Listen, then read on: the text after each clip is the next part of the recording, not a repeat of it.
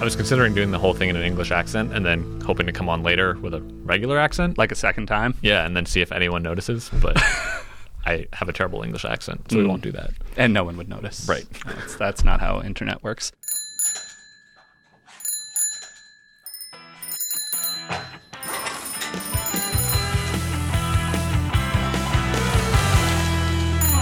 Hello and welcome to another episode of The Bike Shed. I'm your host, Chris Toomey, and I'm joined today by Yves Kobaisi, developer here in our Boston office. Yves, thanks so much for joining us. Really excited to be here. Awesome. So, Yves, a thing happened in my world yesterday.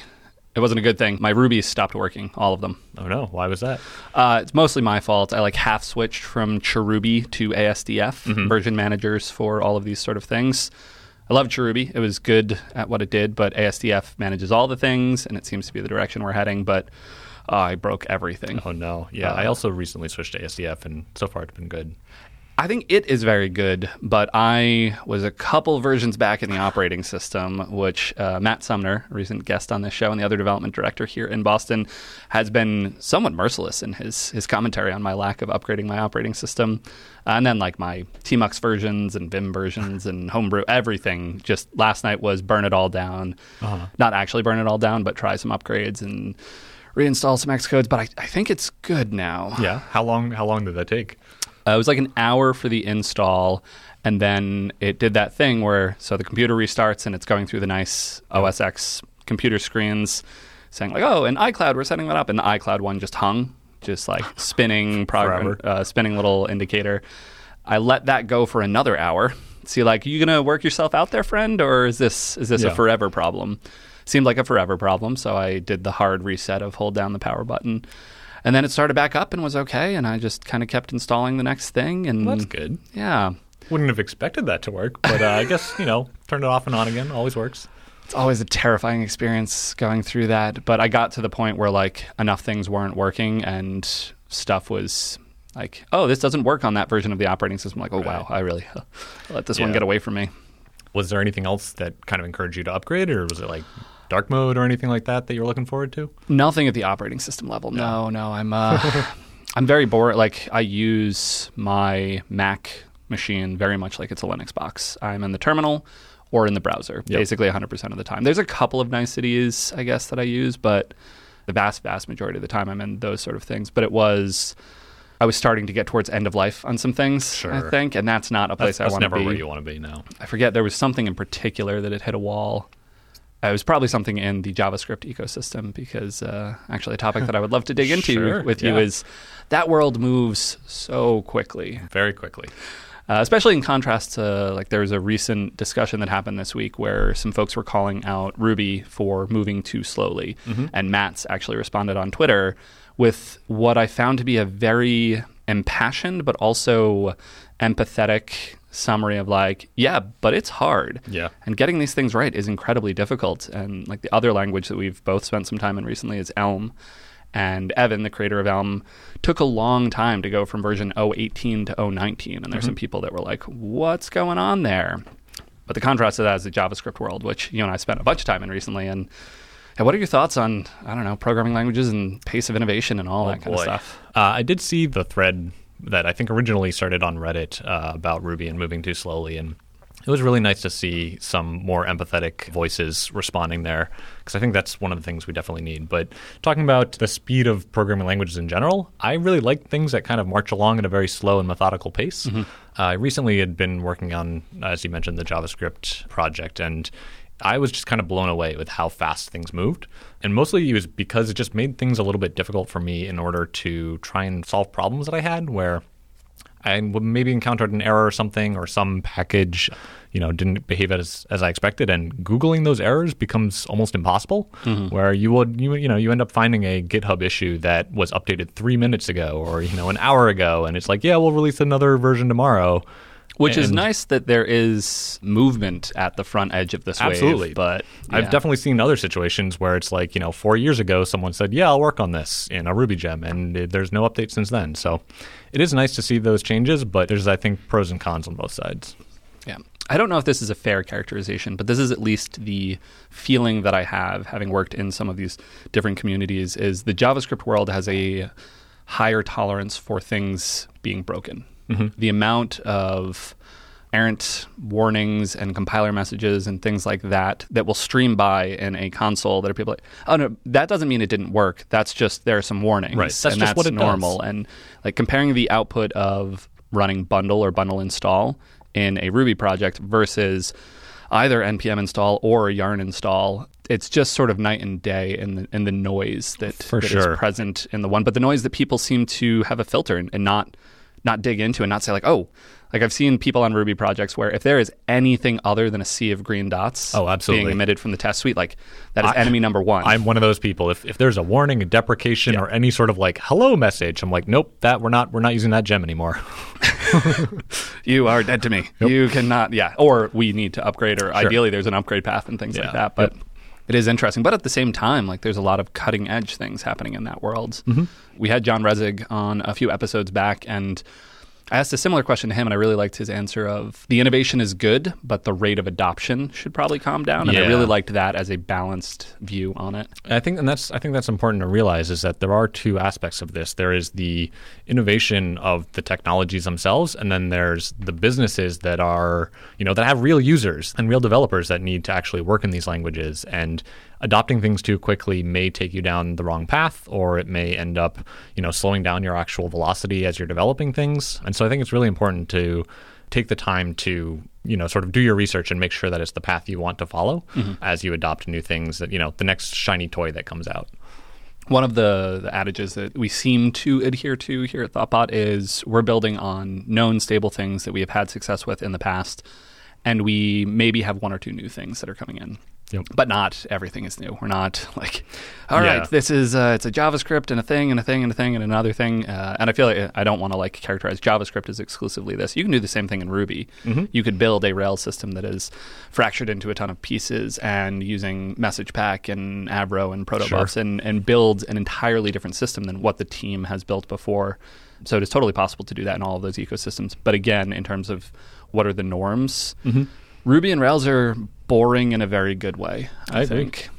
I think that was another interesting thing that John Resig said, which was introducing new things makes it hard to onboard new developers. And that wasn't really something I had considered when I was listening to that episode. And it really kind of struck a chord with me that it's a lot easier to onboard people to something that they know and maybe introduce one or two new things, as the needs specifically call for it.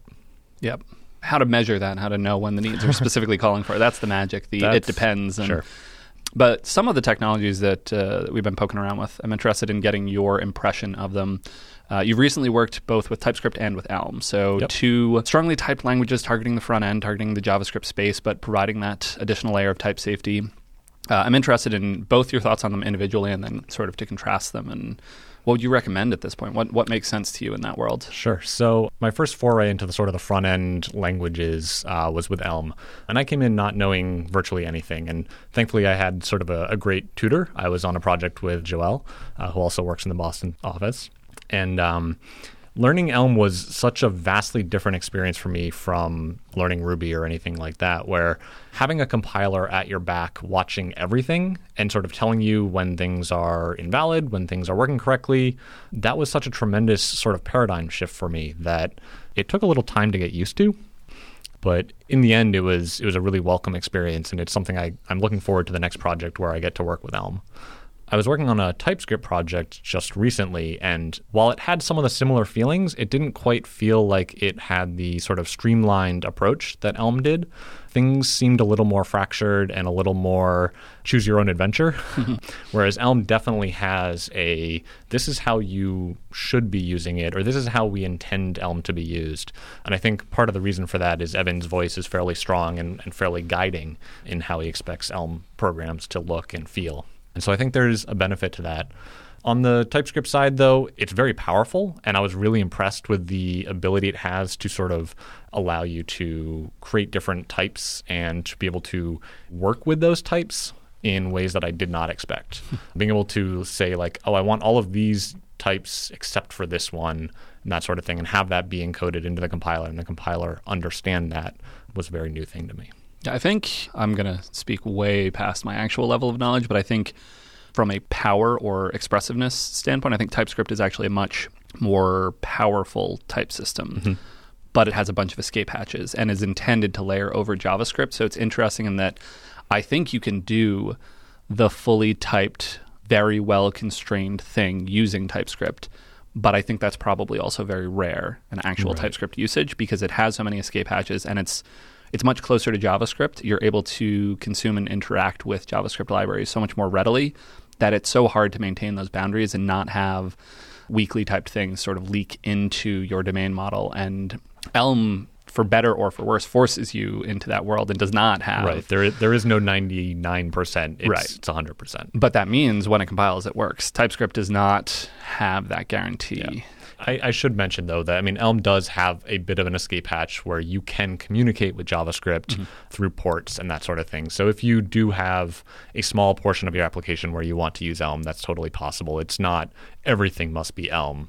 There is some interaction, but that interaction is guarded, right? So it does enforce the types that come through that sort of membrane that you're passing stuff back and forth through. I've actually not worked with ports in Elm, so I'm interested to actually dig into this just a tiny bit. When you have values that are crossing through a port, do you have to provide a parsing or some sort of function such that the arbitrary input that's coming through, you are demonstrating that it's of the correct type, or are you just saying, I'm going to get a number here and please pass it to my function that expects a number and treat that as a compiled true thing? I believe it's the latter, and don't quote me on this, but I believe that you will effectively get an error if you say pass a string when your port expects a number. Oh, interesting. You'll get a runtime error. I believe so. Will you get a runtime error at the port, or will it say you passed the wrong type of value into this, or will it be a runtime error deeper in your code? I think it'll be at the port. So effectively, if you pass a number and it's expecting a string or vice versa, the Elm runtime will immediately say, hey, this is invalid. We can't progress from here. Okay. That seems like a fine, like if the value were actually able to make it in and start running around and that would around all the way inside. Yeah. Because then all those assumptions of truth and correctness that I get from a type signature in Elm would suddenly be in question. And we don't want that. Yep. But at this point, is it safe to say that you're pro strongly typed things if you're spending time in the front end land? Absolutely. It's interesting. If you had asked me that a year ago, I probably would have said no, mostly because for the last, 3 or 4 years, I've been using Ruby and I really like its, duck typing and very friendly. But as soon as I started using strong types, it became immediately clear how much of my previous code was either perhaps incorrect in subtle ways that I wasn't expecting, or I just had to spend more time fixing or thinking of edge cases in Ruby land that just simply aren't possible in a strongly typed language. It's interesting to me because I had a similar sort of arc when I thought of dynamic languages and I thought of duck typing, particularly of, I want my code to be flexible and I want this method or function to be able to work with a bunch of different things. I want it to be generic. I thought that was incompatible with strongly typed functional programming sort of ideas, and it turns out that was not accurate. Right. That you just end up encoding the different option, like this is a function that takes a string or a number and returns a string. And being able to say that, having that flexibility in the type system is actually really interesting because you don't actually want anything in the world, or it's rare that you can say explicitly, I don't care what it is, I just care that it has this function, a function with the signature, but it can be any other, like I don't care about the rest of the shape. Yep. And I was surprised as I started to work with strongly typed systems that they had that going on. Yeah, I think that was one of the really powerful things that kind of clicked for me as well, of saying, well, you have to handle all possible scenarios that you've explicitly told me about, and you don't have to handle those scenarios that you may not know about. So if I'm expecting a string or a number and I pass in a float, I'm going to get a compiler error versus in duck typing, well, you just kind of have to hope that somebody passes in the right thing, and otherwise you're going to get a runtime error. It's also interesting to me as I started working with strong type systems and then I came back and I was writing methods, I was like, right now as I'm writing this method, I know a lot. There's a lot like, I definitely expect you to pass a string, but I'm not writing that into my code. I'm not enforcing that. I'm not constraining the system in any way, despite the fact that is a very true and real constraint in the world. And so it's interesting. It's one of those things that once you see the world in this new way, that as I come back to it, I'm like, I wish I could really get some types up in this. And I think that's one of the things that types help is extra communication. So one of the things that we have to do a lot is communicate through code. And types is just another means to that end. So I can indicate to you, hey, I expect this particular string to be the ID of a user. And in a strongly typed language, you actually can enforce that anytime after you present a function with a user's ID, If you pass that further down into other functions, you're guaranteed that that is actually a user's ID and not maybe some other arbitrary string. At least in Elm, there's definitely ways to do this, and I assume in TypeScript there are as well. I haven't actually implemented that particular thing, but it's another means to communicate intent, whereas in Ruby, you might have a keyword argument that just says user. Yeah. And we have these conventions where we assume that's going to be an object of type user, but that's not always the case, and there's nothing that's really going to enforce that. I imagine you've also probably run into the situation where you're working in a system where there are different code paths that can come into a similar method, and one expects a user, which is a user object. Another expects a struct that's sort of like a user, but has some of the methods, but not all of them. Another sometimes just has an ID of a user that then expects to be looked up, and you have those sort of things, and those especially when they get more and more subtle, like, oh, this is actually just a hash of user data, and we expect the function to work with both of them.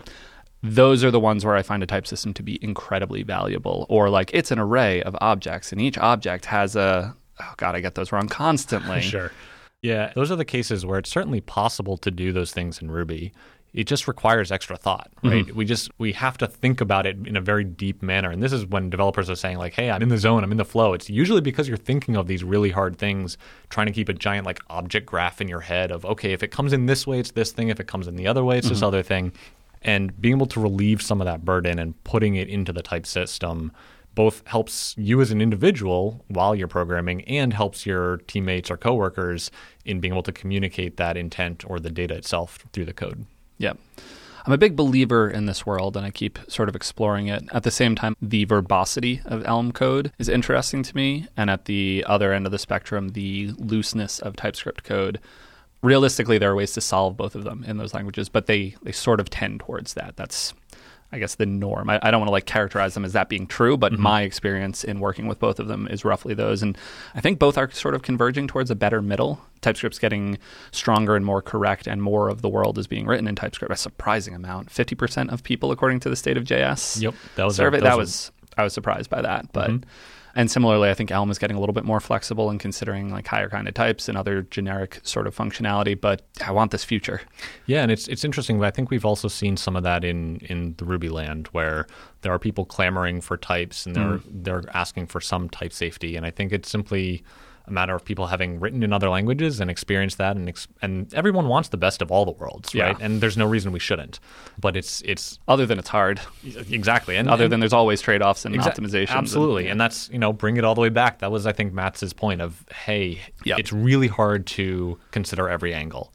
Yeah. And as a language designer, that's what you have to do. And I 100% empathize with the people that are solving these problems. And I really appreciate all the work that they've put into making my life easier. Absolutely. And like particularly, I think Matt's ended that sequence with highlighting the negativity or the intensity of some of the feedback that's been coming in and being like, just so we're clear, I'm a human. We're all humans. Right. And please be nice. I think this is how we lost Guido, referring to Python's the benevolent dictator for life, who has since backed away. And like that was I was astonished when that happened, because like For Life was in his title. It was a humorous title referencing Monty Python, but it was still, I think, a real thing. Sure. And now he's not there anymore. And so, yeah, we should be nice to people. Absolutely. Be kind and understand that we're humans, and open source is such a complicated world. We're going to take a quick break to tell you about today's sponsor. This episode of The Bike Shed is sponsored by onemonth.com. As you know, we here at Thoughtbot believe in the power of online education, and particularly have our Upcase platform where we've shared tons of tutorials and training material over the years. But all of that content is targeted more at intermediate and advanced developers. OneMonth.com takes a different approach, and they are the best place to learn how to code in just 1 month. Perfect for those who are starting out. Their courses have helped over 60,000 students go from knowing zero about coding to building programs in languages like Python, Ruby, and JavaScript. OneMonth.com graduates have gone on to get jobs at prestigious startups like Airbnb, Instagram, and Spotify. OneMonth.com's courses are easy to follow with step-by-step video tutorials, instructor-led with weekly assignments reviewed by your instructor, and results-driven, with each student graduating the course with a portfolio of projects to show prospective employers, as well as a certification of completion. Are you interested in taking your career to the next level? For a limited time, head to onemonth.com/thebikeshed to get 10% off any coding course. Again, that's onemonth.com/thebikeshed to get 10% off any coding course. Thanks to onemonth.com for supporting this episode of The Bike Shed and for supporting online education. But anyway, to shift topics a little bit, you and I have, I think, different experience paths as we come to things. And I have some opinions, many of which I've shared on this here podcast. So I want to talk to you about a few topics, largely in the like distributed systems, et cetera space. Yep. The first topic that I would love to poke at is JWTs, JavaScript Web Tokens. Yep. My experience with them has generally been poor. I have really not enjoyed it, and I think it's because every time I've seen them, they are distributing more information about the user than I think makes sense. But you have been more of a fan. Yeah, I've had a fairly good experience with them. And actually, before we dig in too much, do you mind giving a quick synopsis of what JWTs are and what hole they fill in the world? Sure, I can do my best. So a JWT, as you mentioned, JSON Web Token, is effectively a string of data that is encoded and signed. So it is not encrypted, though there is a version of JWTs that are encrypted, but typically they're not. So you can inspect the payload. There's also a header or a set of headers. And the header and the payload get signed in such a way that if anyone tampers with the header or the payload, you can detect that that has been tampered with by inspecting the signature. And so a lot of people will use JWTs very similarly to a cookie, where it effectively contains some information about a user. And that JWT is often sent in an authorization header. So a request comes into a web server. The JWT is inside the authorization header. We unpack that JWT. We verify that the signature is correct. We look inside the JWT and say, great, who's making this request? A lot of times it'll contain a user ID, and so we can go and look up that user. Maybe we set the current user now in our controller or wherever we are. I think what you alluded to is sometimes people put a lot of extra information in there. So sometimes you'll see like, oh, admin true. And so now we know that this user is an admin. And it's okay to trust that generally because we can verify the signature of the JWT. And as long as we're the only people signing that JWT, as long as we've kept the secret that we use to sign the JWT with secure, then we should be able to trust it. I think it can get tricky, especially if you start putting extra information in there. You know, maybe you put the username, you put other things in there. Right. Things can get out of sync. And I think that's probably where a lot of these problems stem from. Yeah, I think my concern is less about trust because it seems like a safe mechanism, with the exception that there's a little bit of looseness in the specification where there's a signature and that signature can be none, or the signing method can be none. That's just part of the standard. It's like, oh, maybe we didn't think that one. Yeah, that's an important piece. If you're using JWTs out there, when you decode that JWT, please make sure that you set which algorithms are valid. Yeah, and none should not be on that list for a production system or really any system ever. Yep. We all have SHA-256 at our disposal or whichever signing method we want. I don't actually know. That would be a one-way hash function. Yeah, it's all based on hashing and that sort of thing, but there is a secret key that you generally input. The other option is to use RSA public-private key pairs. Oh, interesting. Which is a pretty neat usage of JWTs that I have a little experience with. Yeah, because otherwise there is a secret and it is shared between all applications that need to verify the value. Right. Is that right? Yep. I think typically what happens is the server will sort of keep the secret. It'll create a JWT and then hand it off to someone. And now someone else can use that JWT, typically passing it back to the server at some later point in time. So think like a web server and perhaps an iOS client, where the iOS client takes a username and password on the behalf of a user, logs in, and receives a JWT in response. They can now use that JWT to make actions and do things on behalf of the user. In distributed systems, you might actually set up a scenario where you have a public and private key pair that are on two separate machines, where the private key for my server is kept secure with me, and I might publish my public key. And then you could create JWTs using my public key, and I can verify then that they are valid by using my private key. The downside to that is if anyone can sign them, I can't use them as a means of establishing trust, but I can verify that there is some amount of cooperation between us. Like we know who you are and we can verify that it is you at a minimum. Yep. Whether or not we trust you is a different question, but I guess I don't have an answer as to what I would prefer. Actually, I think I do. The systems that I have preferred will often use OAuth as the mechanism. So there's some external mechanism for identifying a user. Like internally at Thoughtbot, we build a lot of internal products, and then we use Google Auth as our mechanism for auth. But all it does is say, yes, definitively, in a trustworthy manner, this user is Chris Toomey. And then the system of interest, say our internal tool for tracking projects and whatnot called Hub, that then has a record of me and keeps that user record. Current user references that internal thing. We only need to interact once to authenticate. And then from there, we're just authenticating. It's a normal cookie-based auth mechanism. Yep. And so we have centralized authentication, but not centralized authorization. And Right. I think the centralized authorization is the thing that feels wrong to me in most of the places that I've run into it, that feels like, it's subtly wrong. Caching got out of date. I have more access than this. I have to clear my cookies. That shouldn't be true. Or any number of things like that. Yep. And I think specifically with JWTs, my experience has not been in that realm of saying, okay, we're going to encode all of the permissions for this user. We did have a little bit of that where we had some pieces of information. And in our case, that was really beneficial because it allowed us to skip some database queries. We were at a volume where by encoding a little bit of that information into the JWT, we saved several million database requests over the course of a day. I hear databases are super good at queries, though. They're pretty good, no, but no shade thrown at and databases. Also, I mean, there's like the HTTP round trip. I assume was also associated there in addition to the database query, or is this still within the same system? I think in this case, the JWT sort of came as part of the request. And so once we had the JWT, we had some information in it. But I do agree that generally I would prefer to sort of keep some ID in the JWT and treat it as a means of identification rather than means of authorization. Right. I think we're starting to bump up into another topic here, which is distributed systems and sort of an SOA world. You have had more positive experiences in that world than I have. So I'm intrigued. What was the shape of the system or systems that you've worked on in the past that you felt like had an architecture that you enjoyed? Oh, that's a tricky question. That's what we're here for. Yeah. So in the past, I've worked on some distributed systems that basically all of these systems wanted a shared understanding of the world. They were several different Rails apps and also some other non-Rails apps. And they all needed to have this shared understanding of the different domain objects in the world.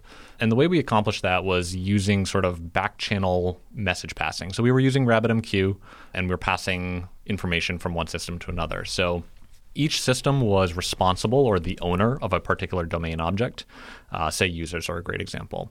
So all user interaction that updated the user record happened on a particular system, and then that system would send out updates to all of the other systems that wanted to know about a user. And there was quickly a sort of network effect where as different systems were the owners of different domain objects, they all needed to disseminate that information amongst themselves, and you kind of got this web effect. And that's a really hard problem to solve. It's a very interesting thing. It was incredibly fun and incredibly challenging to work on, and I wouldn't recommend it. I think distributed systems work best when there's only one direction of information flow. So I know one of the things that we had here at Thoughtbot on Upcase was we had like a diff creator, diff viewer, diff parser. Parse the diffs. Oh gosh, it goes the other way. And that only having information that kind of flowed in one direction, I think was the right choice. Once you have like circular dependencies in a distributed system, it becomes incredibly difficult to reason about. It becomes incredibly difficult to manage, especially sort of as like time goes on. So as you migrate the schemas and things like that, as you evolve your schemas, add new fields or potentially have to remove fields, it's very difficult to track down which consumers still need those fields, which consumers don't care about any of it, that sort of thing. That all makes sense. To give another example of something that I think, like the diff parser worked well, but it was also, we were just making synchronous requests to it, and we would just like say, hey, parse this diff, and it would give us back some data, which is, I think, an interesting example of something that worked well. But I think an even better one is over the holidays, we have our annual hackathon sort of thing, and you worked on an internal search project, which used Elasticsearch, I think is the primary technology at play there. But that one's interesting because it's basically just a downstream consumer of information. It's regularly polling might be the way. I'm not sure what the architecture is, but Elastic is now a leaf node in the graph of all of just the information in our world. And it works incredibly well. Like information just gets out there eventually, and maybe it's going to be very slightly out of date, but it's fantastic. And Elasticsearch is so much better at that job than anything else. Yep. Yeah, and that was a really fun project to work on. It was sort of very fast-paced, and we kind of pivoted halfway through.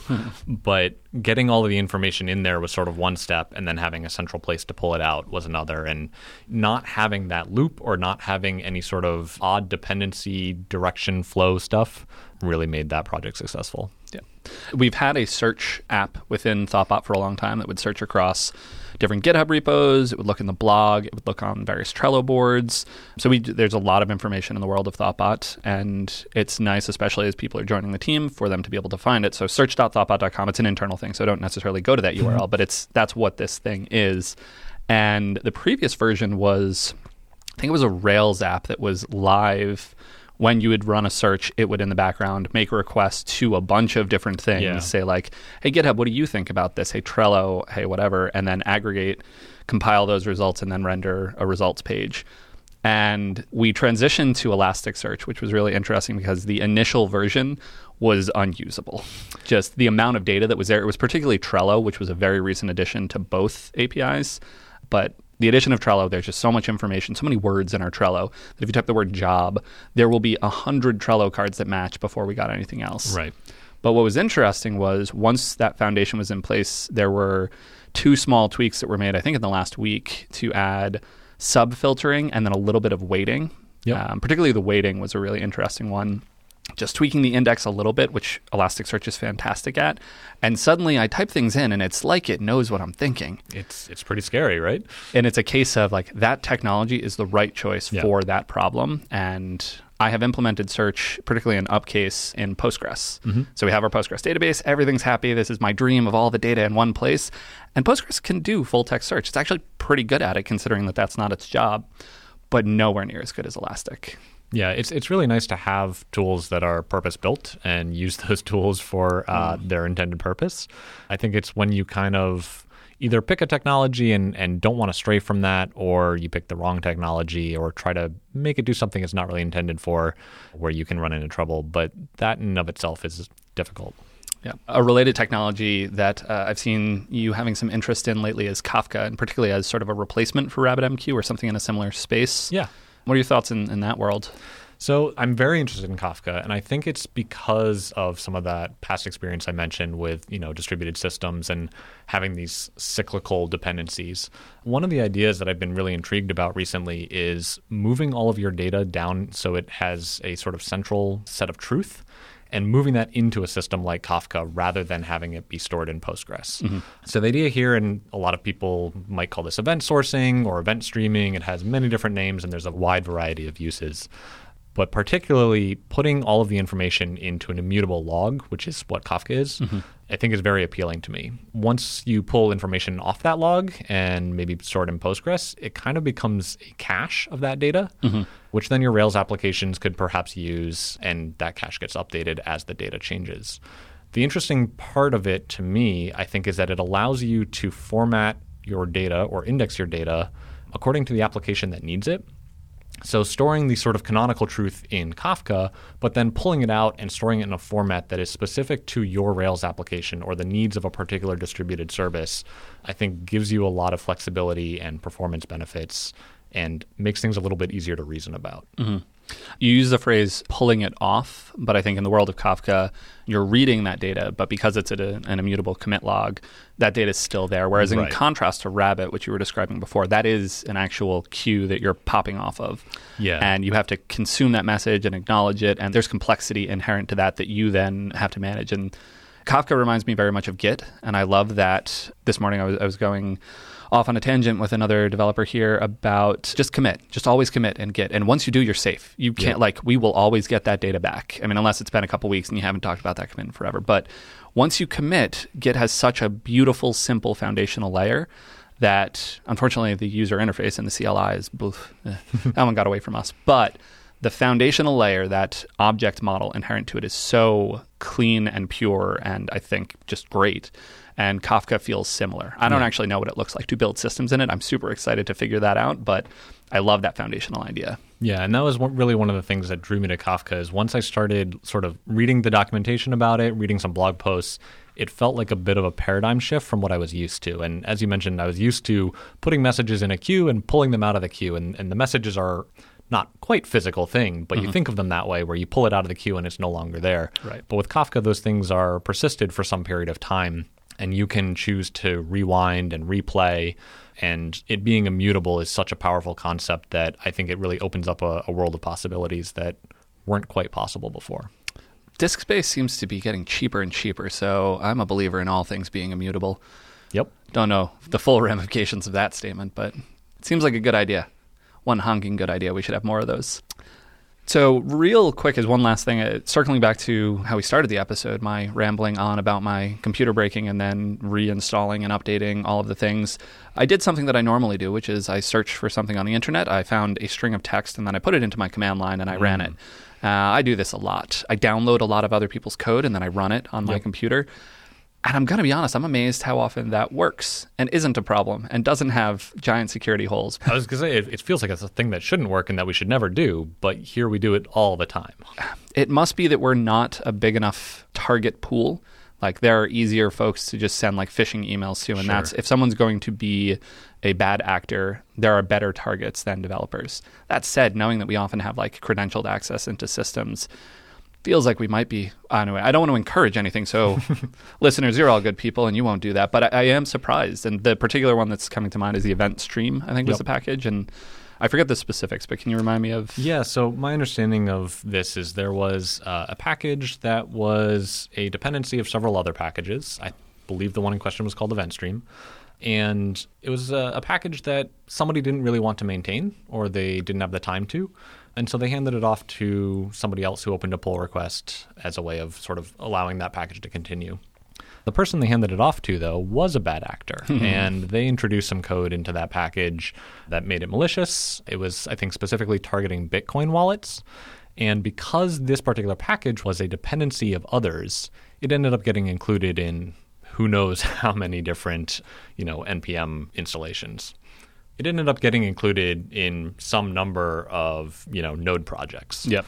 It's more than Node these days, like not just the back end thing, but all front end. And it was on a lot of computers. Yep. I've read blog posts about people saying like, hey, this is a thing we could do. We could introduce a malicious code, push it out as a dependency, and steal people's credit cards or steal anything that we can get our hands on. And it's, I think, fascinating to me that we aren't all panicked over this. It kind of keeps working until it doesn't. But like Heartbleed, when that happened, it was like, oh man, everything is broken in such a fundamental way. Or some of the kernel exploits that have been happening and the patches. But it is surprising to me that things do continue to work and that we are able to have computers and nice things. But this particular one, there was a blog post that you were talking about one day at lunch of the like sequence of, well, okay, but that's fine. We're protected because of this reason. And then it's like, oh no, actually. Right. Someone's saying, okay, I've created a malicious package and, it's going to steal your credit cards. Then you say, well, I can look at the source code because it's open source. And the counter there is, well, the source code that's open source isn't what I actually published to NPM. And then you say, okay, well, I can unminify the source code and I can look at it. And well, then there's obfuscation methods there that make it really difficult to understand what the code is actually doing. So there's this whole series of...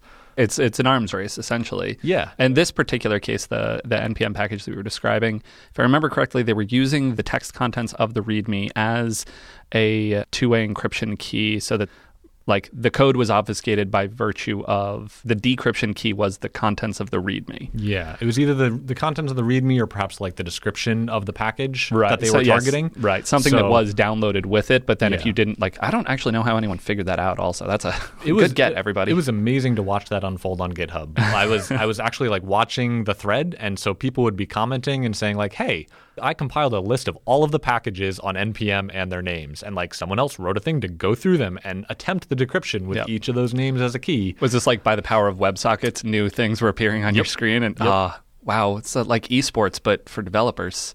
Oh gosh.